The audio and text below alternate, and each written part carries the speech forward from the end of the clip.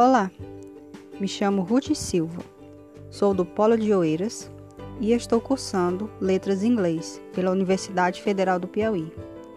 Neste podcast, venho destacar a importância da disciplina de leitura intensiva para a nossa formação, como graduados em Letras em Inglês.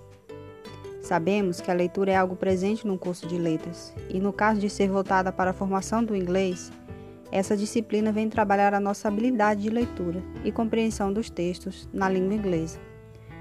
Confesso que, por ser uma segunda língua diferente da nossa, essas estratégias apresentadas no conteúdo da disciplina veio ajudar essa nossa capacitação e aprendizado sobre a leitura. No meu caso, aprendi muito, pois não sabia, por exemplo, que existiam os falsos cognatos, que podem gerar um entendimento equivocado e até errado sobre o texto lido. Ela foi e é com certeza fundamental essa disciplina para o curso.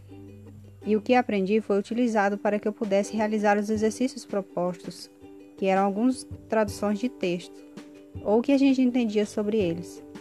E utilizando essas estratégias, eu pude realizar as atividades.